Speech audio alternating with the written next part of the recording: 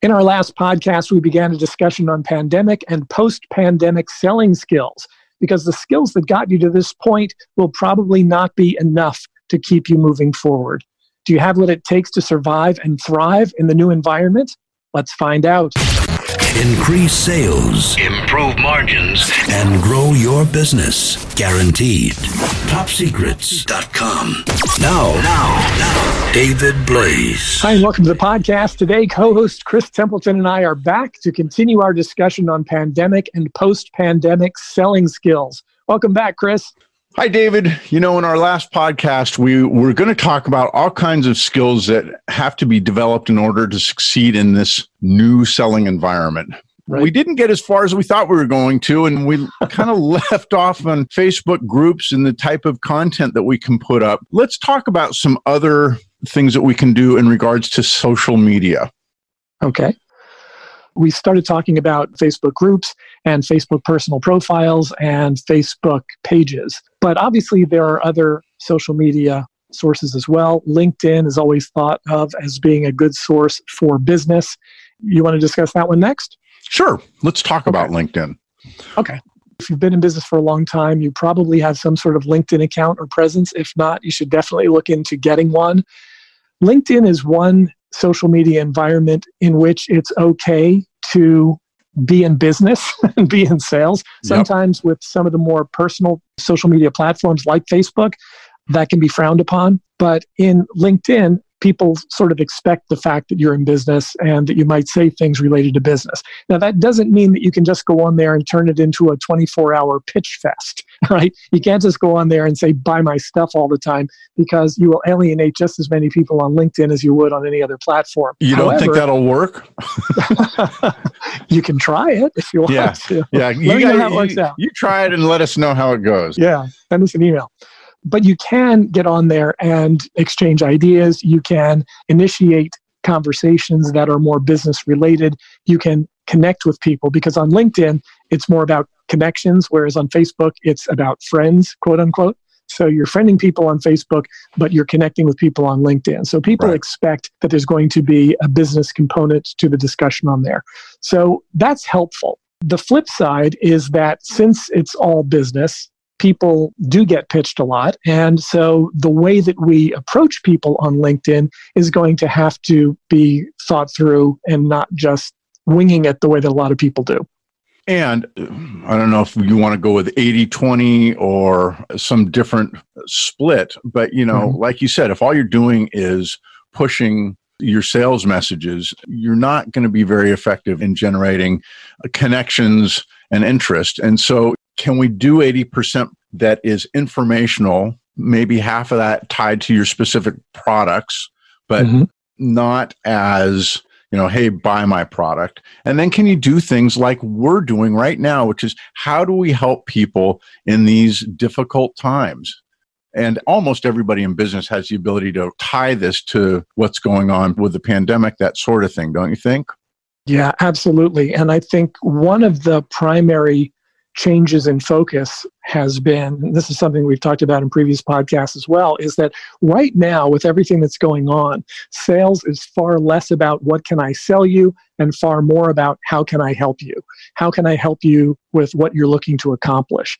And so if we're looking to initiate business conversations, let's say through LinkedIn, then we want to be clear up front that it's not just about selling people, it's about trying to figure out how we can help. And so if we're initiating a connection request on LinkedIn, there should be a reason for that. In other words, you don't use the generic, I'd like to connect with you on LinkedIn, because if they don't know you, they don't know the benefit, they don't understand the what's in it for me. And so they're going to be far less likely to be receptive or to connect. If you can give them a reason about why you're connecting, they'll be a lot more likely to do it. For example, if you service a particular niche industry and you are able to say in your connection request, I work with a lot of people in your industry. I thought it might be worthwhile to connect. I have a few ideas I'd be happy to share with you. Then there's a reason for the connection. It's not just, oh, okay, some other total stranger is just trying to pitch me. And if you can take that initial pitch and at the same time tie it to what's going on in these wild times, and I think if it's not going to be sales oriented, that you say it. Love your business at some point, but at this point, I'm just trying to help people that I work with in this industry, that sort of thing. Something that eases it up a little bit. And it's got to be authentic, doesn't it? It does. And you had mentioned the 80-20 thing. And a good example of that on LinkedIn would be if you were to publish some sort of article that would be helpful to a particular industry to help them understand how they could accomplish or get a result that would be favorable to them. If they read something like that, then that's going to get them interested in you. So you're putting valuable content up there. And then if they like it enough, what will happen is they'll say, oh, that was interesting. Who is this person?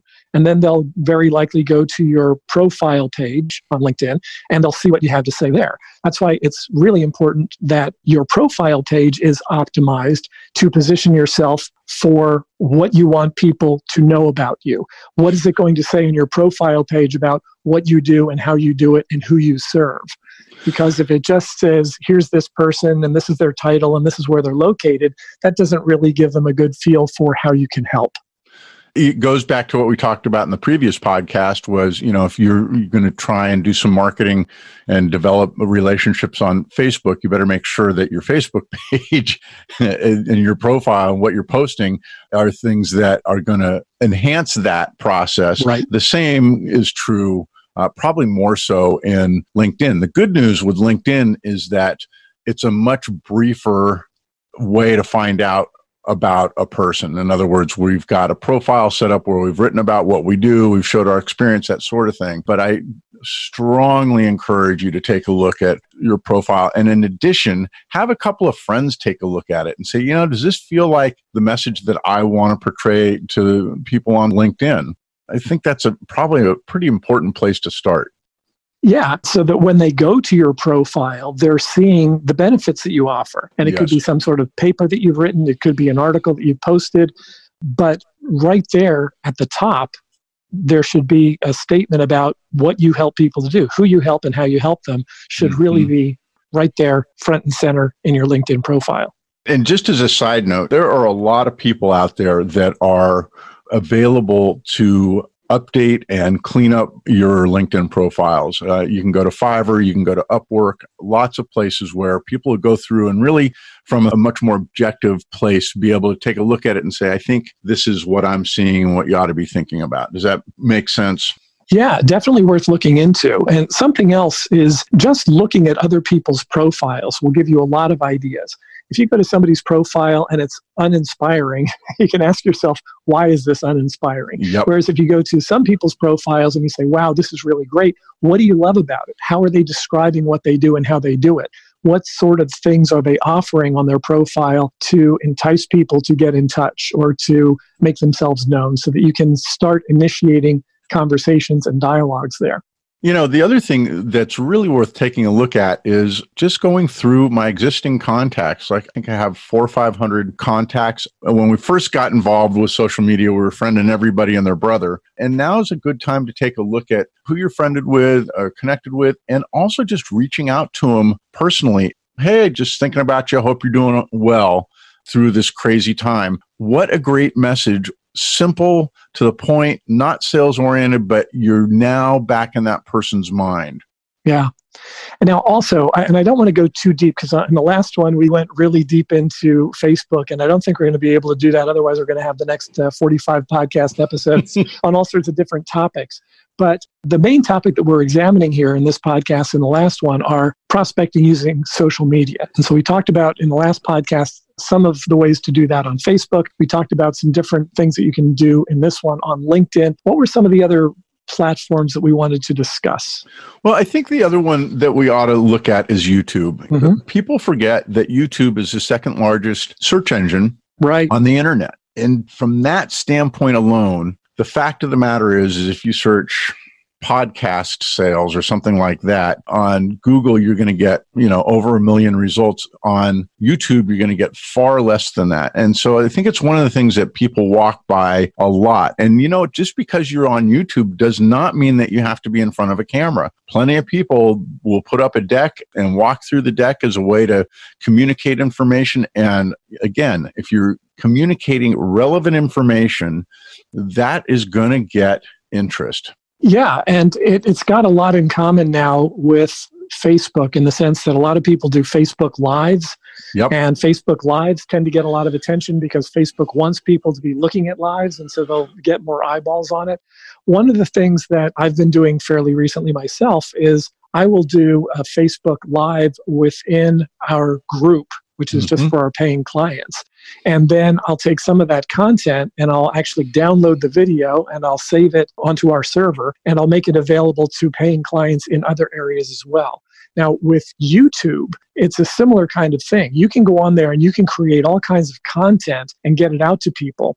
And you had mentioned the idea of not having to be on camera yourself. That's absolutely true. You can use screen capture software and use whatever PowerPoint. You'd mentioned using a deck, like a slide deck, to be able to have the visuals, and then you could just sort of self-narrate that, put that up on YouTube, and get it in front of people. Definitely potential for that. I think in terms of what we're talking about with this series of podcasts, however, the idea that we're looking at developing new skills to be able to sell in the new environment, then I think we should probably really look at using video and actually showing up on video as part of the skills that could and should potentially be developed. If you're in front of people normally in a selling situation, then this shouldn't be all that much harder. Getting used to talking to a camera is not all that different than getting used to talking to a person, except of course you don't get the feedback. You don't get the initial feedback. But to be able to shoot a quick video, just a couple of minutes to get a point across, can be extremely effective. Years ago, I remember giving presentations where I was talking about using tools like YouTube to be able to leverage ourselves and to be able to do more of a one-to-many approach. Because if I get comfortable enough with the idea of shooting a 2 or 3 minute video on my phone that communicates a message, I can leverage my time like crazy. If I can actually shoot a 3 to 5 minute video in 3 to 5 minutes and then post it up to YouTube a few minutes after that, and then send out a link to 100 of my favorite customers, if 10% of them, if 10 of them end up watching the video, that's 30 minutes of FaceTime that I'm getting with them for 3 to 5 minutes of video recording and the time that it takes to upload and send out the message. If I can get 20%, so much the better. If I can figure out who's seeing it the first time I send it out, I could then send out a similar message to get more of those people to see it. And of course, if I've got more people that I could send it to, then I can really leverage it even more than that. So I think that could be another one of the skills that we should talk about getting comfortable with, is just the idea of being able to shoot some sort of video that we would feel comfortable putting in front of a client. You know, it's a great point. And there are a number of pieces of software, online platforms that allow you to shoot a quick video and send the link to somebody. And what I would suggest, you know, there are a lot of people, David, that are going to say, I can't even imagine talking to a camera. Well, you know, I couldn't imagine talking to a camera, I don't know, a year ago. And now I do it all the time. I do it almost every day, between Zoom, between this other program where I can just shoot it. I respond to emails a lot that way. Thanks for your email. Click here for your viewing pleasure. And the reason people are so nervous about being in front of a camera is they've got all this chatter going on in their head. Do I look good? Or am I sounding right? Am I saying the right thing?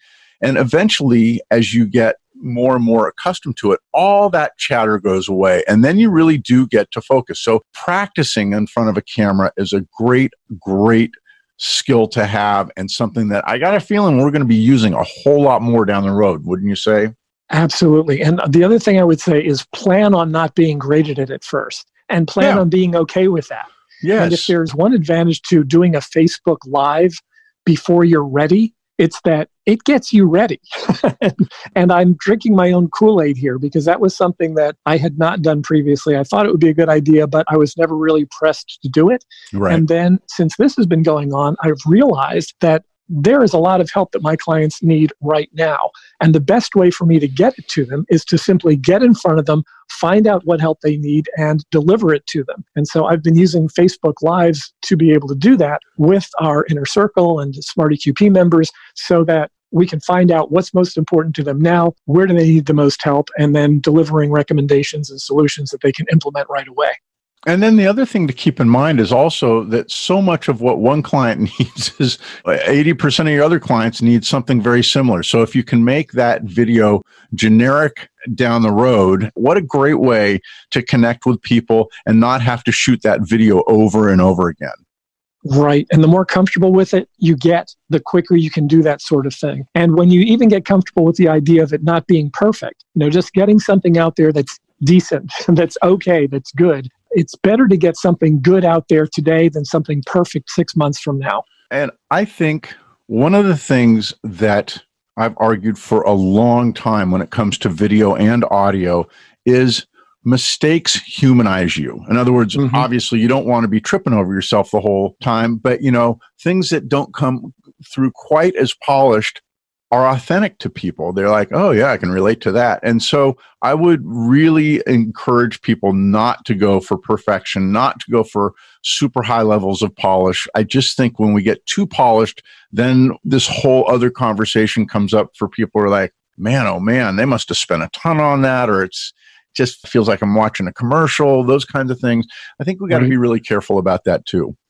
Yeah, because it looks too rehearsed. When it's too good, it looks rehearsed. And people are used to really poor quality video because they see it all the time in their feeds, particularly in places like Facebook where people will just shoot anything. So if the content is good, they're going to pay attention to it. If the content is bad, they're not. And one of the things that we've had this conversation probably before as well is, how long is too long? How short is too short? You can bore people in 30 seconds or you can keep them captivated for 30 minutes. It all depends on the content, what you're doing, what you're saying, and if you're speaking to their need. If you're speaking to their need, they will stay focused and they will stay with you. I want to repeat that because it's so important. There's this kind of view that, anything over 5 minutes, nothing could be further from the truth. If you have something that's of interest to your prospects or your clients, and you can do it in a way that's engaging, 30 minutes is no big deal. And then the other thing, just as a side note, is on all of these, taking and getting video or audio transcribed. I did a 45-minute piece last week, 8,000 words. Oh my gosh, the things that I can do with 8,000 words of content, there's just such a great amount of things that we can do with audio and video as the starting point. So yes, yes, and yes. Yeah, great point. Because when you do something like that, you get the transcript. I use a service called Temi.com, Temi.com. They do automated transcriptions. They're not perfect, but they're good and they're fast and they're relatively affordable. You're still going to want to have someone go through and check it to make sure that it said roughly what it was that you thought it said. Right. But it's a great resource because then you can find the nuggets in the things that you've said and you can repurpose it as a shorter video or as an email or as a text or as part of a sales presentation. It allows you to express yourself and capture it and then repurpose it for lots of different uses.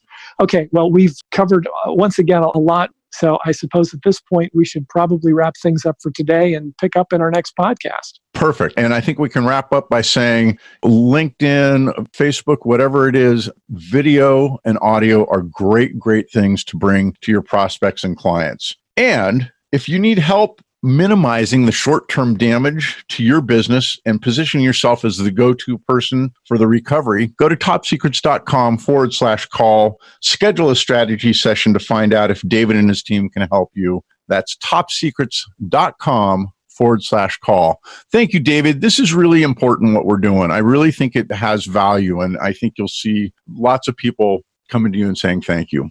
Good. Well, I hope they all find it valuable. I think it's great to have the conversation, and I look forward to the next one. Thanks, Chris. Topsecrets.com. These are very strange times, and it's likely the next 90 days in business is going to be critical for you. So if I offered to work with you virtually over the next 90 days to help you to minimize the short-term damage to your business and position yourself perfectly for the long term as the go-to person in your market while everyone else is too afraid to move, would you take me up on that offer?